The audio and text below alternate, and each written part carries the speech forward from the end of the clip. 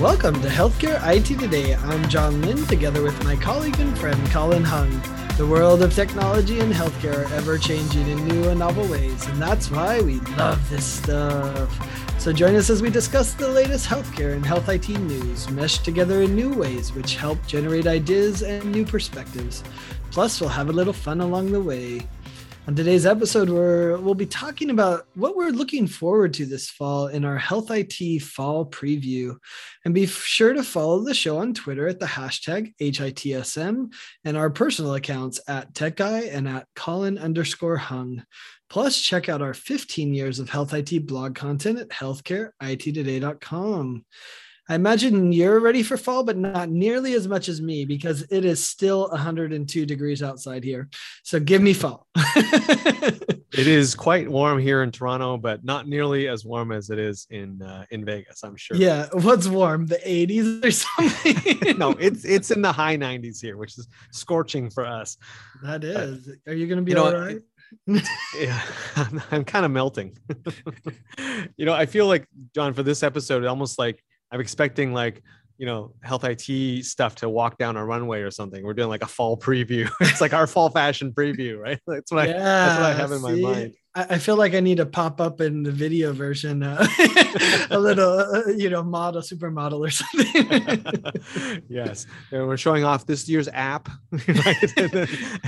It kind of is like, that's what we should talk about this one. Who are we interested in watching? That's true. In fact, that's really what I was going to ask you, John, is what companies you think are we going to be talking about this fall? Yeah. So I think there's two categories of company and maybe a third that, we've kind of already been starting. And the first category of company is all the remote patient monitoring companies. I'm really amazed with what companies like Carium are doing. They're really approaching it from a different angle than what they, a lot of the other RPM companies are doing. And so I think they're interesting, not just in healthcare, but even healthcare adjacent groups that are really trying to push that envelope around wellness. So I think companies like that understand influencing behavior, have the connectivity to all of those wearable devices and data that's needed, and really pushing to do behavior change is really interesting. Another one that I was fascinated by and interesting, this one correlates with another category that'll be interesting to me, and that's Lyrio, Lyrio, if I remember right. I met them at the HIMSS conference, and they're really tuning personalized AI to do the behavior change and kind of an ongoing, always learning model, because every message that I send you, I learn something more about you, based on your interaction, or even maybe more importantly, your lack of interaction or your partial interaction. Each of those influences how I should respond to you, and getting that kind of personalization is really incredible. So that's, I think, the RPM, then AI is another area. And then probably a third one that I think, we'll be watching for is the digital front door. So just everyone trying to figure out, okay, how do I provide an amazing patient experience that works when they can sit in the waiting room and when they can't, because we're going to still be weaving back and forth between that. Those are interesting ones. I'm especially interested in Lyrio. That's going to be a company I agree. I think we're going to be talking about them in the fall. For me, I'm going to knock off a couple of the obvious ones. I think we're going to be talking about Epic this fall. They're sort of perennially, we're going to be talking about Epic. I think more so, we're going to be talking about Cerner, of course, with their new CEO and, what new directions or hints of new directions we might be seeing from that company. Maybe a change in philosophy. Not really sure what's going to happen, but I think we're going to be talking about them because of that change at the top. I also wonder if we're going to see maybe some fallout in terms of people moving from Cerner on to other companies, right? Just that tends to happen as management changes. So I think we're going to be talking about them. It's interesting you say that, because I would almost describe some of what happened at Cerner is that, the founder passed away, unfortunately, and the other guy came in and chopped a bunch of stuff stuff, right? Like he's the fall guy. It's kind of like in football, right? You have the legacy coach that's amazing that has it. Then you have the fall guy after it, and then the next guy can actually do the good work. So, maybe that's the case with Cerner. Is that okay? He did all the hard work of cutting out the fat and doing things that he needed to, and will this third guy bring it up? But yeah, I mean, to your point, we're going to be talking about it. Yeah, it's definitely going to be a hot topic. I think as well, we're going to be talking about Walmart and Amazon, right?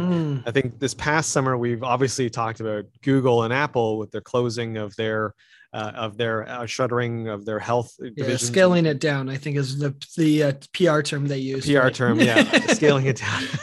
But I think we're going to be talking about Walmart and Amazon. Because I think now there's a gap in the market in terms of we want to talk about big tech, and those two I think fall into that category. And I think also they've made strides quietly over the last year or plus in the retail health space with their acquisitions, with some of the smart things that they're doing. And I think this fall, certainly I'm going to be looking for now the real stories. Let's talk about the successes. Let's talk about what they're doing. I'm not predicting that there's going to be a big giant reveal, but I think there's going to be a thirst to understand what's really happening in that space, because they've been flying under the radar during this whole COVID time. Yeah, well, I mean, I think I'm on the record of Amazon and what they're going to do in healthcare, and probably the most potential of any of those. So I won't be surprised in that happening for sure.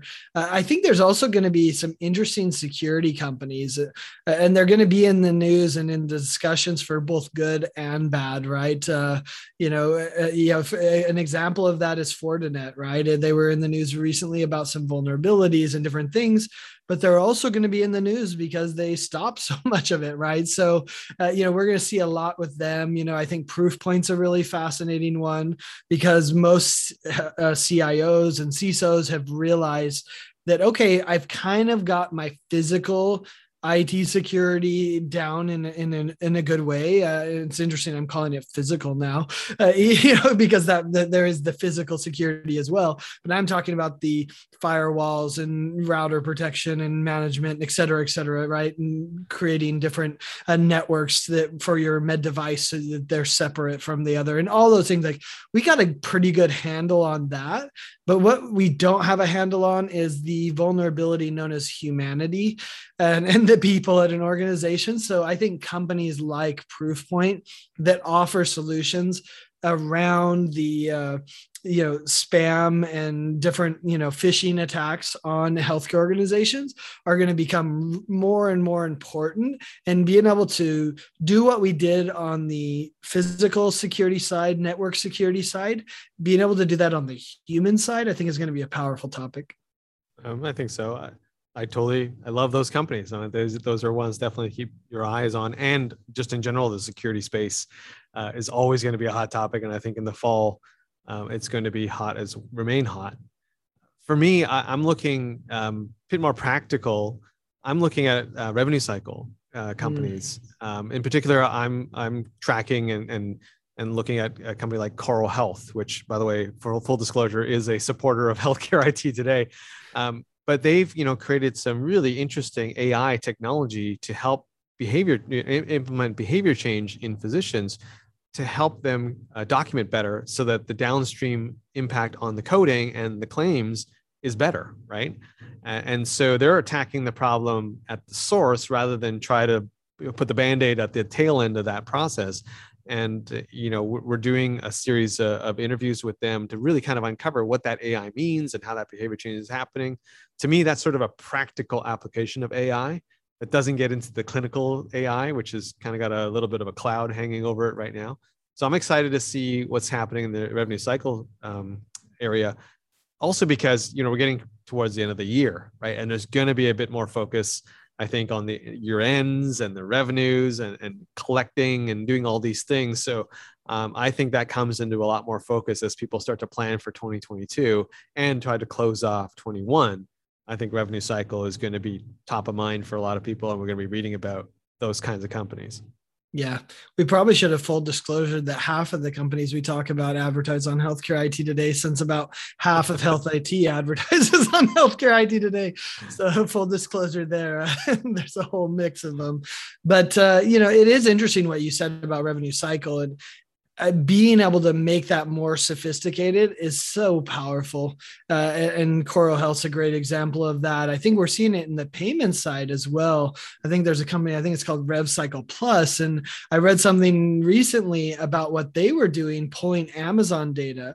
So then they can customize the messaging that they're sending to patients, because based on the Amazon data, they can predict, okay, they're not going to pay ever. So why are we even collecting it? We should just write it off and do something else with it, right? Whereas if we do this one, we do a payment plan, that makes sense. So, I mean, these sophisticated strategies, which pull out the data from other industries to help understand the patient, I think is a powerful trend as well, right? As far as that's concerned.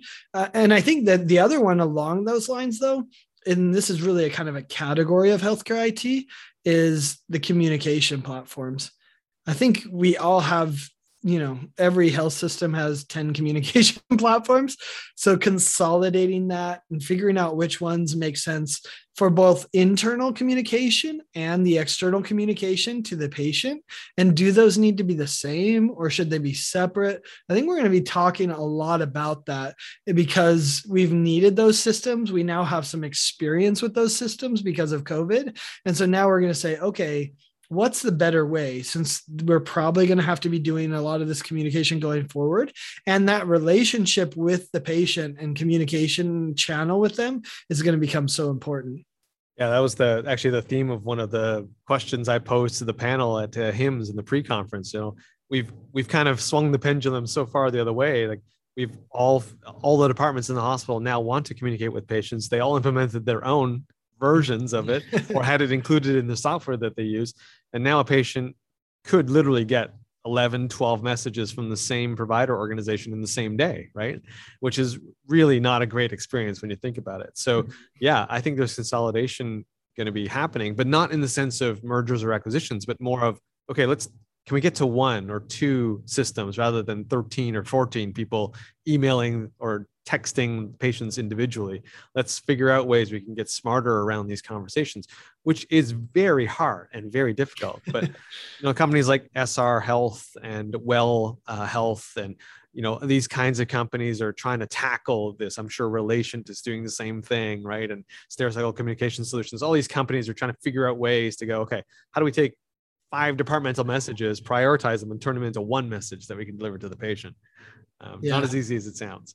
Well, and it is a shift, because if you think, EHR dominated the discussion for, 5 to 10 years, right? And ironically is still an important discussion, because now it's optimization, it's access to data, it's all that. I mean, it's going to be going forward, but we didn't talk that much about communication in the last decade. But now I think it's really coming to the fore. And this fall, we're going to have to figure out some of that. The exciting thing is because there's been a renewed interest in it, there's been a renewed investment, and the sophistication of what's available has increased beyond what, I think many of us would have even dreamed a decade ago. Hey, if you're just tuning in, you're listening to Healthcare IT Today with John Lynn and Colin Hung. Today, we're talking about what we are both looking forward to this fall, sort of our Health IT fall preview, technologies, conferences, and news. And if you enjoy listening to our show, we think you'll enjoy the Healthcare Wrap podcast with our friends Jared Johnson and Zane Ismail. The Healthcare Wrap has been discussing digital transformation in healthcare for more than 3 years and 150 episodes. Each week, Jared and Zane share provocative thinking for healthcare innovators and digital teams with a fresh, unique style. And yes, of course, there's rapping. Subscribe today to the Healthcare Wrap on Alexa, Spotify, Apple, or anywhere you listen to podcasts. So, John, let's talk about the big elephant in the room. What's your prediction about COVID and the impact it's going to have for health IT in the fall? It's funny you called it an elephant. I was trying to think of a funny quip about what would be a bigger elephant. And then I was like, there's nothing like, Nothing bigger. like nothing even compares to COVID, like as far as the impact. And man, I mean, when we were talking about, should we even talk about this? Like, I say that now. They're like, oh, are you going to this conference? People ask me, and I'll be like, I've got my flight, but COVID, like I can't make any predictions with COVID. But I mean, let's go out on a limb here and talk a little bit. I actually am going to predict that COVID gets much more manageable in the next month to 2 months, where healthcare IT organizations are not going to be overwhelmed with COVID the way they have been this summer, even, and that they're going to be able to get back to work. They're going to be able to get back to some of the projects that they've had to put off because they have to roll out command centers and remote testing sites and remote vaccination sites. And my prediction is in the next 2 months, we're going to see some improvement or at least some stability in that regard that will allow people to get back to other ones. I mean, we did an interview with Centera about their VMware virtualization implementation, which they did during COVID, which is just shocking that they have the bandwidth and ability to do it. And of course, they commented that we needed to do it, right? It was almost part of the COVID response to have that flexibility. But so that's my first prediction, is that give us a month or two and we'll be back to more normally scheduled program. I certainly hope that's the case. I mean, every day there's different news as to whether the numbers are going up or down or leveling. I think it just depends on where you live. I think for me, I think the impact on health IT, I'll take the other side, on the vendor side, is actually going to be more significant this fall than it has been in this last year for one very big reason. And that is the fact that this newest variant and potentially the next set of variants coming through, the Lambda one or whatever we're calling it next, obviously it's targeting and impacting people who are unvaccinated more harshly than people who are vaccinated. But part of that community is kids, right? We're seeing an increasing number of children being hospitalized in the ICU. And I think as parents, that hits home more than anything.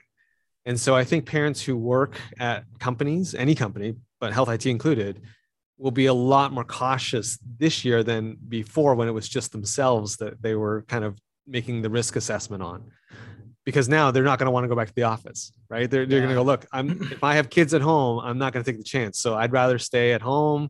Let's just wait until the kids can be vaccinated, and then I'll go back full time or back into more office situations. Or similarly, what we're seeing at conferences, right? Like, or even company get-togethers. Like, okay, you know what? I've got kids at home. I know you're all vaccinated, but there's still a chance one of you might have it. So I just don't want to bring that back to my house because my kids have no protection.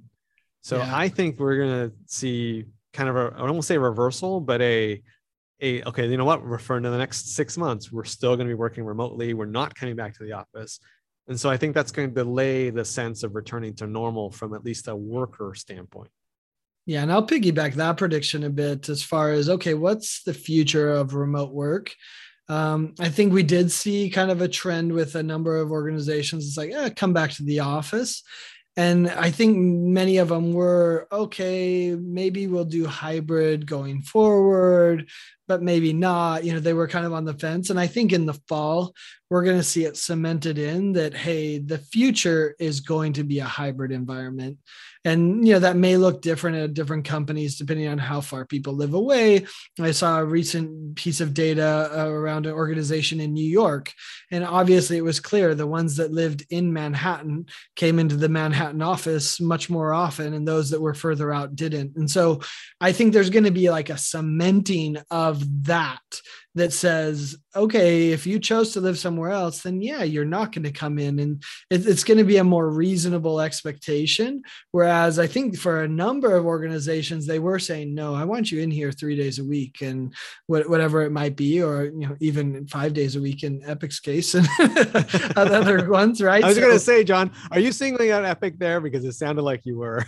I wasn't, but they should be. But, but I mean, hopefully even they'll they'll get a maturity in their approach to it, right? And I think that's a good thing. We're seeing the same thing on the recruiting front. That's waking up a lot of organizations where it's like, if you're not offering flexibility, they're going to go other places. And right now, health IT in the fall has not been slowed down by COVID in any way. And as I see it, in fact, if anything, it's accelerated the number of vendors and companies that are hiring. Maybe on the provider side, it's slowed down the hiring some, but they got enough stimulus, they got enough recovery. Even there, it seems pretty strong. So I think we're going to have a strong job market for health IT professionals. And that means retention of your employees is going to become more and more important. Yeah, no, I agree with everything you just said there. I also think what you said earlier around us learning to live and deal with COVID, by the end of this year, we'll have 2 years of experience, right? And I think it will start to decline, at least in terms of the mental space that we're dedicating to thinking about COVID will start to decline, even though this disease might still be around, right? I just think we're now used to potentially masking up inside of buildings. We're used to, okay, if we're going to go get together in a large group, you're going to have to prove you're either vaccinated or take a test. Like, yes, I know there's some controversy around that, but I think it's going to become like, okay, like that's just something we have to do. When we're going to really think about whether or not we need to get together for meetings, or if we can just do it remotely, or if it can just be done by emails. All those things, I think we're going to be learning. We're going to be now more accepting of, and so therefore it'll just seem a little bit more normal. Talking about controversy, what did you think of Delta charging those that are unvaccinated $200 more for their health insurance, which is a fascinating move by them? I'm interested to see how it plays out, how the reaction is. So instead of saying you have to be vaccinated, said, fine, you're not vaccinated, let's put the cash there, right? And it's $200 if you don't do it. Someone compared it to seatbelts, and that it didn't really happen until the dollars were there to actually penalize you for not doing it. I thought that was an interesting comparison. But then people also raised on the other side the question, so like, okay, so should you do the same for those that smoke? Should you do the same for those that, insert bad habit that you, don't like? Is that going to be, is that going to be a Pandora's box of other things? And then of course there's plenty of legal questions, but I thought it was an interesting move to say, hey, I'm not going to force you to be vaccinated, but you've got to pay for it because you're going to increase our insurance costs if you're not vaccinated. Yeah, I think has opened a Pandora's box on many fronts, but that one, I think it will. I think it's hard to argue on the other side of that. Right? To say, well, it's true. Like the numbers are there. If you do get COVID and get hospitalized, you're going to cost more. And if you're unvaccinated, you're 10 times or 20 times more likely to be hospitalized. Right. Yeah. So therefore you should pay more. Similarly with smoking, maybe we could do a whole episode on this, but I think it's hard to argue the other side and say we should be equitable and fair to everybody. Right. Yeah, why should everyone else be paying for you because you didn't want to get vaccinated? But then it gets even more, religious exemptions, medical exemptions. I mean, maybe they have those involved too. It's tough. It's tough. I mean, it's not. I don't want to say it's an easy road, but it's hard to argue the economics. And this is what Delta is saying. It's purely an economic statement. Right? This is not a statement on vaccines. It's just a statement on, look, this is what it costs us, right? And so we're going to charge these people more. Quick way to end off this episode, John. We're getting to the end of it. What conferences are you looking forward to this fall? Well, I mean, given this COVID talk, who doesn't want to go to San Diego in October for MGMA and Shine back to back? I think that's going to be a welcome relief, and I think it's a good place to hold it. Events in San Diego are great. So those are two that I'm really interested to see. I think MGMA has taken an interesting approach. They do the in-person with no virtual the 1 week in October in San Diego. And then I think it's 2 weeks later or something like that, they're doing a dedicated virtual. So they understood that if you have an in-person and a virtual at the same time, there's kind of a haves and haves not, perspective there. So they separated them, which I kind of like that approach. So, and what's interesting, you can participate in both if you want, which, we'll see how that plays out. So those are two that are probably top of my list right now. Yeah, for me, MGMA always top of a list for me, but also because this year their approach to the hybrid event is unique.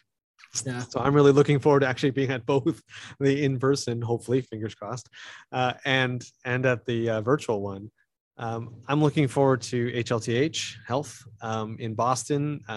You've never been, so I've never been. Yeah, so this is going to be kind of interesting. I'm really looking forward to that one, especially with all the changes and things that are happening there, and the excitement that I think people are feeling about going to that event.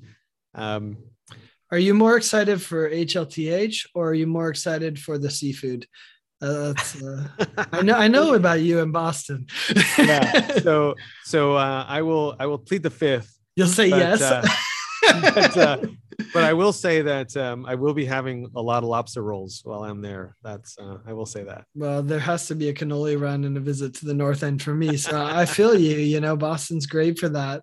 I think it's going to be interesting to see how they do it. Obviously, they've required vaccination. MGMA has required vaccination as well. I won't be surprised if Chime does, or I haven't seen either way, but I think that's the reality. And I don't see any reason why they wouldn't keep doing that. So I think that's good. But we'll see how many people really go to HLTH, to Health, and to these other events. I think, as we said in our last episode, the fact that HIMSS was able to do it with Delta spiking probably bodes well for many of these conferences.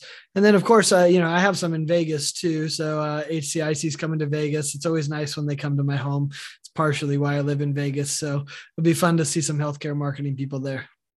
Yeah, we'll have to give a shout out to one conference that's completely virtual that I'm looking forward to is AHIMA. They won the 2021 Medigee Hitmake Award for virtual event of the year. So I'm looking forward to going to that because it was a very well run virtual event. So looking forward to that this year in the fall. Yeah, I'm interested to see if maybe some unique virtual events come up this fall. And is there potentially, a vendor that puts on just a really cool, innovative, user event or something like that? I could see that happening, and it would be, I think it would be a welcome sight for me. I think I'd be interested in seeing how that played out. So, I guess we'll see what the virtual brings, right? But to me, there's a potential for someone to do something creative this fall that we haven't seen before. Yes, this is a shout out to Kairos.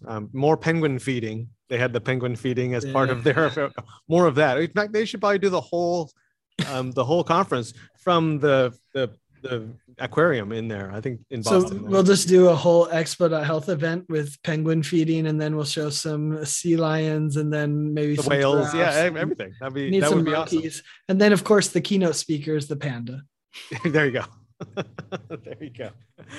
Hey, thanks to all of you who tuned into this episode of Healthcare IT Today. For more details about our show, check out the programs page on healthcarenowradio.com. And please share your voice and engage with the community at healthcareittoday.com and on Twitter using the hashtag HITSA. I'm Colin Hung with my friend and health IT collaborator, John Lee. Thanks for listening and have a great week.